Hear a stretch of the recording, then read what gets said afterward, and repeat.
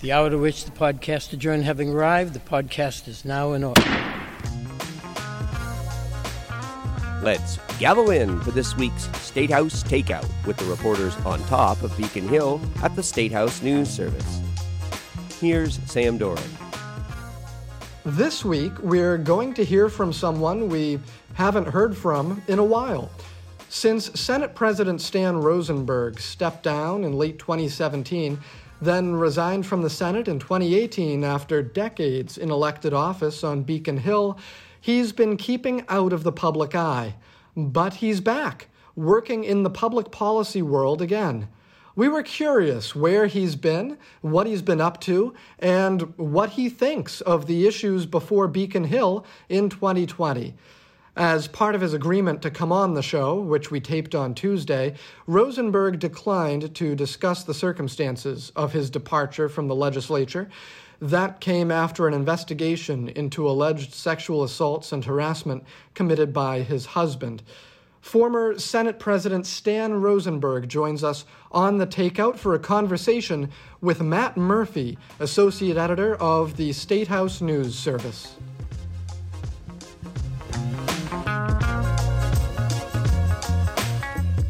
Well, welcome, Stan Rosenberg, to the podcast. It's been a while since you and I have talked, and it's certainly good to hear your voice again. And it's been a little over 2 years now since you left the Senate and left Beacon Hill. And while we are not here today to relive all of that, we are curious, what have you been up to? Well, as soon as I left Boston, I started a consulting practice, and for about a year and a half or so, that consulting practice was involving organizations that are doing a variety of things that I'm interested in, and some are very consistent and carry over from the kind of work I did for many years on Beacon Hill. So I'm working with a small nonprofit that's trying to encourage energy conservation by engaging with students and their teachers, and then moving into the community with the projects that the students research, bring into the community through a Cooler Community Fair, it's called, Cooler Communities, and educating their families and the community at large about what they can do to help reduce their carbon footprint and address climate change through energy conservation and switching to other modes of energy use and production. Another project I'm working on, very excited about, is an advanced manufacturing initiative to create a lab in Amherst, 1.5 miles from the UMass Amherst campus, that will bring together academics and private sector researchers and business developers to develop new methods and processes for manufacturing that can first bring manufacturing home from overseas, and second, to use all of the modern technologies, things like laser and 3D printing, to build things as large as buildings and boats and airplanes, etc. And so this is a major initiative that was ongoing for about 3 years before I connected with them, and I've been working with them for about 1.5 years now, and we're making great progress toward creating this lab, which will be an ecosystem of research, development, and preparing projects and products for the marketplace that are created and manufactured through these new technologies and new platforms. So it's a very exciting project. The one that's putting bread on the table is actually, I'm working with a company to develop an integrated cannabis presence in Massachusetts, cultivation, processing, manufacturing, and 3 retail sites. And we're making great progress. They're going to be opening their cultivation facility in Worcester next year, and we are in negotiations for 2 host community agreements, and we have 1 host community agreement lockdown. So, and there are a few other smaller projects. And about, I would say a year and a half ago, year to a year and a half ago, some of the clients that I've been working with said they wanted me to be able to interact with state government agencies and legislators, which meant that I could only do that if I registered. And so I finally bit the bullet and I registered with the Secretary of State. And so I'm now among the minions. Very interesting. Who would have thought you'd be a registered lobbyist now? Not me. Never in 1,000 years did I think that. You actually stole my next question, since I was going to ask if you were still closely plugged into what was going on the Hill or still talking to your colleagues. It appears the answer is yes, since some of your work is touching some of the public policy here on the Hill, and now you are officially registered to lobby your former colleagues. Have you started that work yet? And how weird has that experience been for you? Well, I have started it, and I've been doing it pro bono for 3 nonprofits, small organizations, and I've been doing it for pay with 3, 4, maybe 4 at this point. And I had to file my first report. I registered February 7th, I think it was, of 2020. And I had to file my first report in July 1st, I guess it is. And I did so. So, I don't have a lot of contact with my colleagues in relation to the work that I'm doing. Actually, the largest amount of contact that I've had has really been around the advanced manufacturing project. And that's not a paying client yet. Someday, I hope it will reach the point, but I'm doing that one out of passion. And it's a way of helping UMass move to its next level out here in terms of economic development. And for decades, I worked on trying to help stimulate economic development here with the university and the town and the region. And this project just was so exciting. And when I heard about it and they asked me to help them out, I joined the team. But I have some contact, but not a lot. And I'm following public policy issues to some degree, but I am frankly spending more time building my business than following the detail of public policy. But, you can't do this for 40 years and then just shut the door completely and walk away. Policy is my thing. It's always been my thing. Politics I had to do politics because that was the environment in which I could do the policy. So people used to call me a policy wonk, and I believe that was my strength. Well, we're going to actually start here with a little bit of politics before we dive into some of the policy that has dominated the past year on Beacon Hill. And since it is breaking today, and you are someone who worked as a legislator with Governor Romney, I was curious what your reaction was to him today coming out saying that he would support the United States Senate considering a Trump nominee to fill Ruth Bader Ginsburg's seat on the Supreme Court. We saw a House member from Acton, a new representative who was not there when you were in the building, tweeting, "There's a special place in hell for you, Senator Romney. You really are the spineless sellout we always knew you to be." Harsh words from Representative Tammy Gouveia of Acton, but curious your thoughts on Romney, who I think a lot of people thought may have been one of those senators who would join with the Democrats and call for a delay. Disappointment, obviously. I'm very disappointed in that. I had not heard that he did that, but I have to say, as a former member of the legislature, when I look back, there are some regrets in terms of votes that I took. And there were times when, even more so, I regret that I went along once with it and didn't like it. And then it happened a second time where we changed the rules for partisan purposes instead of allowing the rules to stand and for things to play out as they should have.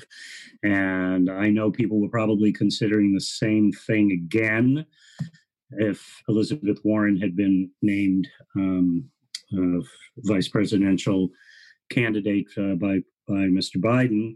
And who knows if she or Mr. Markey get invited into the cabinet and they accept, we could be back in the same situation. And so the first time I was very uneasy with it. And the more I thought about it, I realized we shouldn't be changing the rules like this. And then we did it again. And so, you know, I have to take my lashes for that one. And I think it's a sign of hypocrisy, if you will, to keep changing the rules to accommodate your political party's interest. And it was just a short while ago that the Republicans blocked, in the exact same situation, Mr. Obama from naming a Supreme Court justice, and now they're going to rush to name the same party that blocked that is now going to rush to name a judge. And I understand exactly what it's about, and it's all about the politics and the party and blah, blah, blah, blah. But it's seeing this play out, you know, in Washington after having lived it in Massachusetts. I'm both regretful about it in terms of votes that I took in the past, and also just really hurting over the fact that this kind of a manipulation is going to play out 4 years after they did the exact same thing to Obama. And you are, of course, talking about the two times the legislature changed the rules for appointing senators in the case of a vacancy. The first time when it was thought that John Kerry might be on his way to the White House. That did not come to pass. The second time being after Senator Kennedy's death, and the rules were changed to allow the governor to appoint and then have a special interim a senator until a special election could be held. That was done when there was a Democratic governor in charge.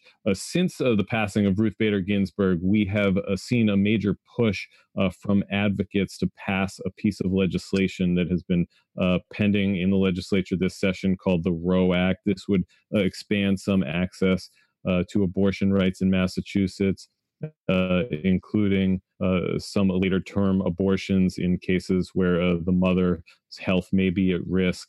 If you were still there, would you be pushing to pass the Roe Act this session in light of what's happened at the Supreme Court now? Absolutely, and this is not a new idea. Governor Baker and the legislatures put a lot of energy in the first 4 years of the Trump administration to pass legislation when necessary in order to protect our own way of life, our own policies, our own priorities, things that we think are important for the people of Massachusetts. And just because we're part of the United States of America does not mean that our voices should be silenced when we see things that are being undone that should be preserved. And we did things in the environment, we did things in the social sphere, social policy, and including, if I remember correctly, we did another piece of legislation that related to choice, and we had a signing and maybe it wasn't a signing, we had a celebration at least in the State House Library on that occasion, and celebrated Senator Chandler and a few of the other women legislators who led that fight. So, yeah, we need to protect our own interests, and wherever the federal government is letting us down under any administration, we should speak and act for ourselves in wherever we have and can have our own control. And we may lose some of these things in the process with the federal constitution and federal laws overriding our policies. but where we have the ability to speak by voting for and putting into law what we believe, we should do it and deal with whatever the outfall later might be. Well, as we alluded to in the top of the show, you spent I think about 32 years in the legislature, divided between the House and the Senate. Most of that time in the Senate, which gives you a rather unique perspective that few outsiders have into the workings of the legislature. And still, I would assume that even you would agree that you have not seen a year or a legislative session like the one we are currently living through right now. How well or not well do you think Beacon Hill has responded so far to the COVID-19 crisis?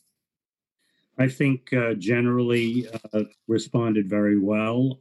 It's really, really challenging to move legislation and to work on legislation when you're all gathered and see each other many times during the week. But when you're scattered across the state, as small as it may be, when you are not in that building together, working together, and you have to develop all kinds of new systems and approaches in order to do your business. It's like building an airplane it's like flying the airplane while you're building it.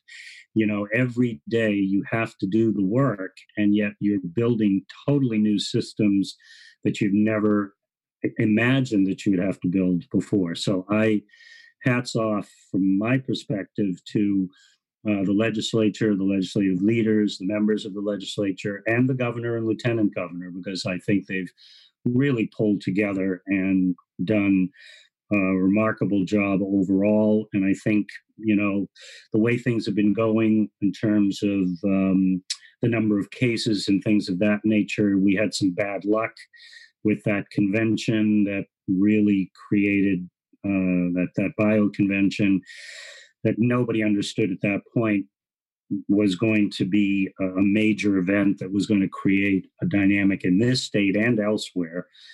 And so our caseload got pretty high there, but I think the governor and his team and the legislature have really been doing tremendous work to try to protect our health and safety, and also to keep the government moving in these extraordinary times. I just could not imagine a situation like this. I mean, nobody's seen anything like this. So I think we have to give them, first, I think we have to give them a lot of credit. And second of all, I think we have to give them a little room, a little room to maneuver and figure out how to keep things moving. And yeah. There's a big case before the Supreme Judicial Court right now in which some business and education and church leaders are challenging Governor Baker and the actions he has taken through executive order, suggesting that he has overstepped his authority in doing some of the things he has done to try and respond to the pandemic. Do you think the legislature has ceded too much authority and administrative action to the governor where maybe they should be taking some of these steps? Well, I'm assuming that the legislative leadership and the governor meet every Monday or virtually every Monday, as they have been for decades. And if that is happening, then there's a lot of communication between the leaders and the executive. And so those meetings had always served as an opportunity for input and consultation. And the elected leaders, the Speaker and the Senate President, the Ways and Means chairs who are in that meeting, the minority leaders. So you have 6 legislators in there. And of course, it would be nice if all 200 were in there, but that's not practical. So if those 6 leaders are in touch and hearing and understanding what their members are talking about and can care about and can carry that into those meetings, then there is a level of input. Trying to micromanage this by passing bills, a zillion bills, doesn't feel like the right way to go in the middle of a crisis. And that's where you have to trust your leadership. And if you don't have faith and trust in leadership, then Yeah, then you have to choose leadership, but I don't see where, it's the same thing that happened in the crisis when, let's see, Flaherty, Bulger, and governor at that time, we're not remembering which governor, started these Monday meetings for this very purpose, because they were in a crisis and they knew they had to work together and to coordinate. And then they gradually broadened out that circle, bringing in the Ways and Means Chair and the minority leaders. So when you're in a crisis, it's all hands on deck, but it's also about trusting the leaders you've chosen to, reflect, to participate in making these decisions and reflecting your views. And against these are all the governor's decisions. If a bill wasn't passed, they're all the governor's decisions. But he's been pretty good in my experience. He's a good listener. He's not one of those people who isolates himself. And if he hears a good idea, he doesn't care whose good idea it is. He moves forward with it. And he actually usually gives them some credit, which is nice. I've worked with governors who did the opposite. They took the great ideas, they ran with them, and they asked for the crown on their head after the idea was implemented and successful. Well, for the record, these meetings have continued that you're talking about, these Monday leadership meetings, by and large. There was a brief hiatus in August where Beacon Hill kind of took a bit of a break for the summer, but no longer in person, but virtually. The governor and the legislative leadership do talk almost weekly on Monday afternoons. So interesting to hear your insight there into what goes on in these private meetings. I'm curious to ask you, when you were the Senate president at the head of that chamber, there was a opinion of the Senate that it was moving towards the left. You yourself certainly embraced a progressive agenda while you were in leadership there. I'm curious what your thoughts are on the state of progressive politics on Beacon Hill now. Especially with new leadership in charge. There is a new chairman of the Ways and Means Committee, Senator Michael Rodrigues, who has described himself as being in the boring middle. Do you think progressive politics are still alive and well, or have we seen an ideological course correction here back towards the center? So let's see. I haven't thought about that question. I guess my basic reaction to that is, first, look at who's getting elected. And I think the elections are tipping in the direction of more progressives being elected. Then look at the question of who are in the leadership positions. And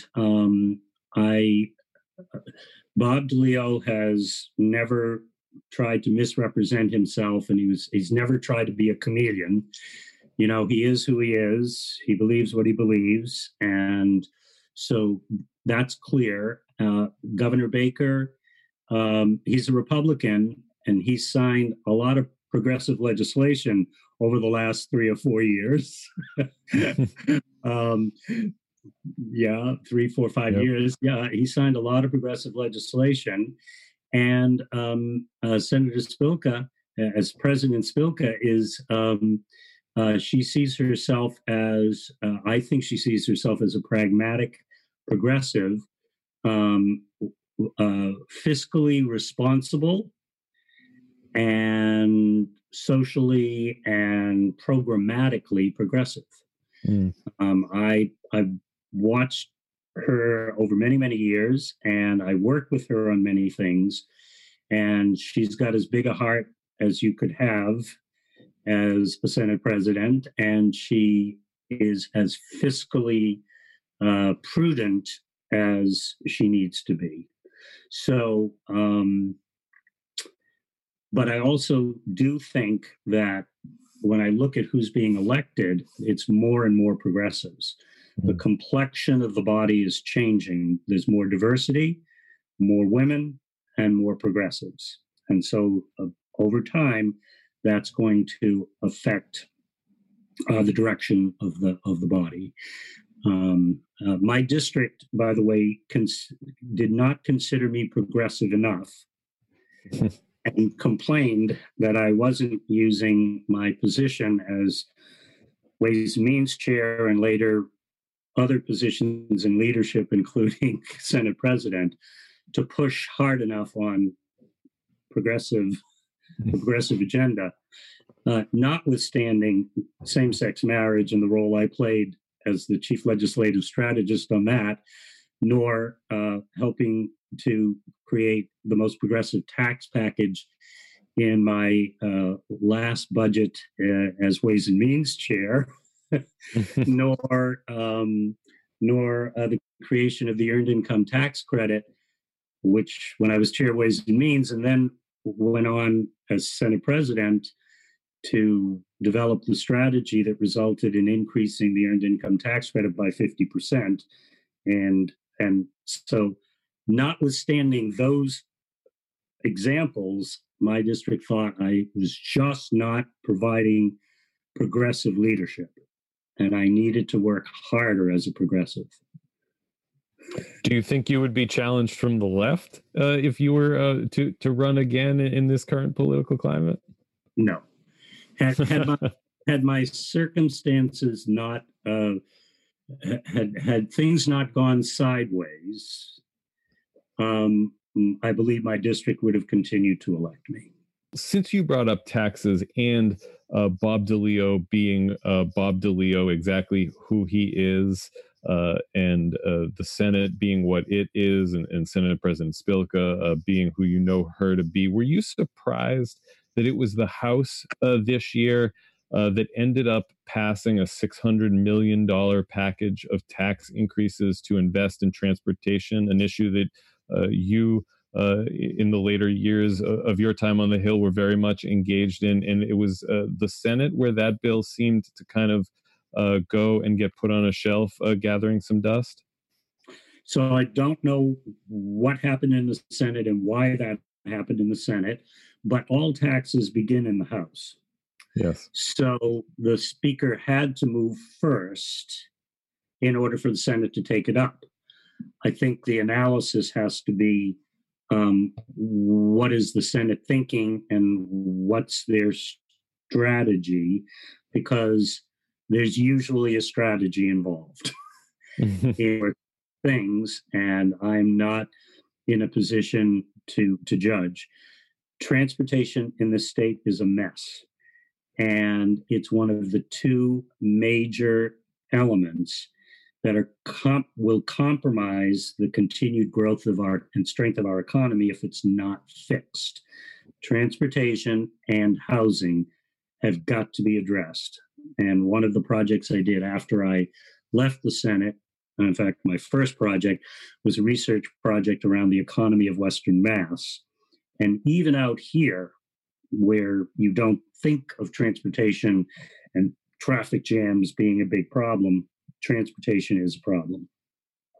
And given that we have a lot of housing stock and land where housing can be built, and communities that are looking for rejuvenation and new life, getting people here is the problem. And so until we get rail and get people off the roads, and rail can get you from Boston to Springfield to Northampton to Amherst and Greenfield and Pittsfield and North Adams in time less than you'd spend on the road, people are going to be on the road. And so we've got to shift our priority to public transportation options that will be viable and affordable and reliable to be able to break this logjam. You can't build enough roads, and our environment can't sustain the level of pollution that's contributing to our carbon footprint, et cetera, et cetera, et cetera.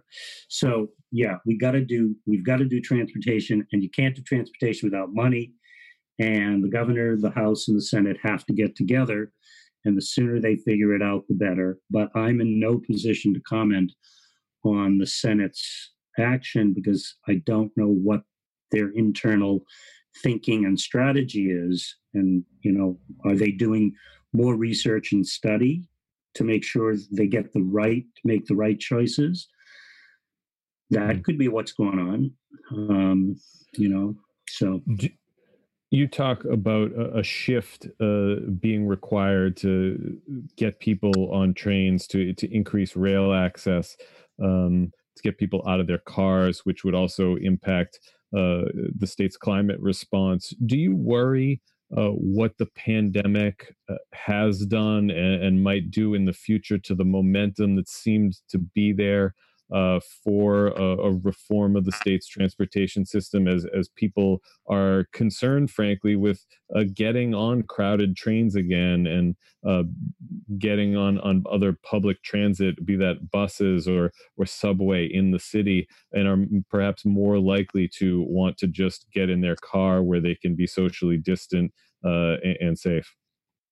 It will take years to do the construction projects necessary to expand rail use, both in terms of frequency and capacity, and adding additional locations. The pandemic, we have to hope and expect, is going to eventually be under control to the point that it's going to be like any other health situation.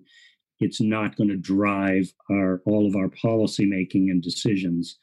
So since it takes as long as it takes to address housing, to address transportation, make the decisions now, get going, because this coronavirus, CV-19, is going to be under control well before people are going to be able to board those trains and buses, etc. So, yes, we have to deal with the CV-19 because it's a real crisis today, but we're not going to be living with this crisis for too much longer. Is it months? Is it a year? You can't stop planning and building for the future. If you do, then you're going to fall behind because there are lots of other people in places that are not wringing their hands over CV-19. They're trying to do what they need to do with CV-19, but they're making plans for the future. I mean, for example, this advanced manufacturing project that I described, clearly that I'm working on in Amherst, it has slowed down. There's no question. The progress on it has slowed down. That said, we've taken this period of time to plant a lot more seeds, et cetera, et cetera, et cetera. And the people who are forward-looking are actually stepping up to the plate to help make that happen, because it's going to take 2 years to build this out. So you got to plan for the future. You got to have faith in the future. You have to have faith in our ability to deal with what we have to do today, but you also have to plan for your future. And we have to plan in our families, in our homes, in our communities, and in the state for the future that we want to create, because it's going to happen. There will be a future. Let's keep moving. Let's keep moving. You have certainly been through your share of end of July sessions, facing a deadline, trying to get things done. Of course, this year the legislature extended the session indefinitely, but in those waning days of July, it certainly appeared that among all the priorities, if something was going to get done, it would potentially be a major reform of policing in Massachusetts. That has since stalled out. And while I know that you do not have insight into what is going on in the current negotiations between the House and Senate, I'm curious if you have any thoughts on what could be impeding a deal, having worked in criminal justice issues, having worked with a lot of the same stakeholders that are involved in this issue now, and knowing what it's like when Beacon Hill tries to move as quickly as it did to address policing this session. What was your take on the way the legislature responded to the incidents of police violence against people of color, and where we are now, still waiting for a compromise to be reached? So there's a lot of questions actually embedded in that. I definitely don't know the detail, and I don't know the background on the pieces that they were working on in this bill. So I'm not going to try to talk about the policy. In terms of the process, there have to be a lot of very powerful interests who are trying to get the most change or the least change at the same time. Some people want the most change and other people want the least change, and they're going to be pushing and pulling in opposite directions, making it very difficult on the 4 or 5 or 6 or 7 key points, whatever they happen to be. One of them happens to be this immunity, I think it's called immunity. Yes, the qualified immunity issue. Qualified immunity. So those types of issues are very sensitive because you're taking things away from people that they think are their right and necessary for them to do their job. And so let's take this outside of criminal justice for a minute. So every time there's an ed reform bill, the teachers' unions push back very, very hard on a lot of the changes, and they almost always say they were not sufficiently consulted. And then when the bills come to the floor, they find individuals in the body who, for whatever reason, either passionate belief or political benefit, will pick up those points and try to push to give more to the teachers or to take more of the things away that the teachers feel were not good. And I can remember hard-fought, hard-won agreements in a process outside of the legislature, outside, not debated on the floors of either house, but done by a commission or whatever, where the teachers were present, legislators, executive, et cetera. And they got all of these things, and they spent months and maybe even years. And then everybody walked away from the table having gotten some of what they wanted, but not all of what they wanted. And then they went to the floor and tried to fight to take out what they had agreed to in the commission reluctantly, or to add what wasn't agreed in the commission. Well, think about that, taking 2 years or 3 years to go through that process. How long did they spend developing the bills in relationship to this crisis, to this opportunity and crisis? So there was a crisis here which presented an opportunity for action and change. And now all of the players in that engaged, but over what period of time did that actually happen, forming those bills? It was a blink of an eye. So all of those constituencies who feel they didn't get their say are now, pounding on the conference committee and the leaders. So it sounds like you're saying you're not entirely surprised that, given the murder of George Floyd taking place around Memorial Day weekend in May, fast forward about 2 months to the end of July, you're not entirely surprised that this has taken a little bit longer to hash out some of these details and work with some of these interest groups to reach a common place. Well done.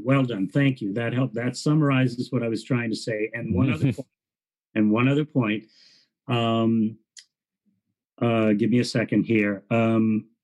So the conference process now is about finding the compromises that will allow the bill to move forward, which means you have to choose A, you have to say yes or no to some things, and you have to be willing to compromise on other things.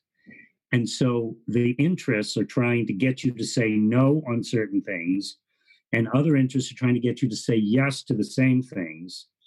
And then no, and they don't want to compromise.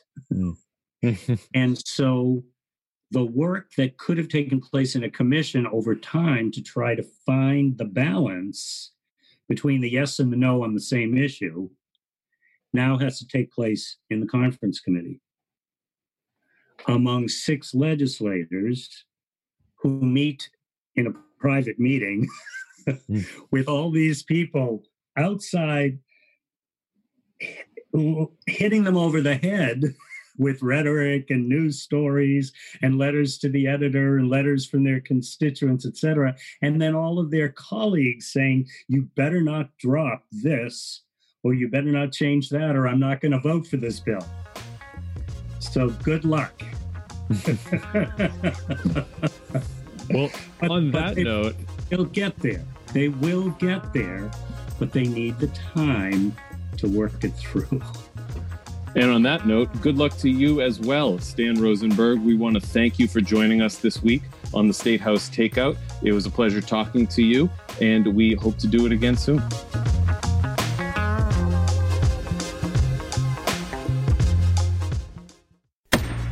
State House Takeout is a production of the State House News Service. And for a daily fix of State House headlines, visit Nasterlist.com. Nasterlist with 2 S's.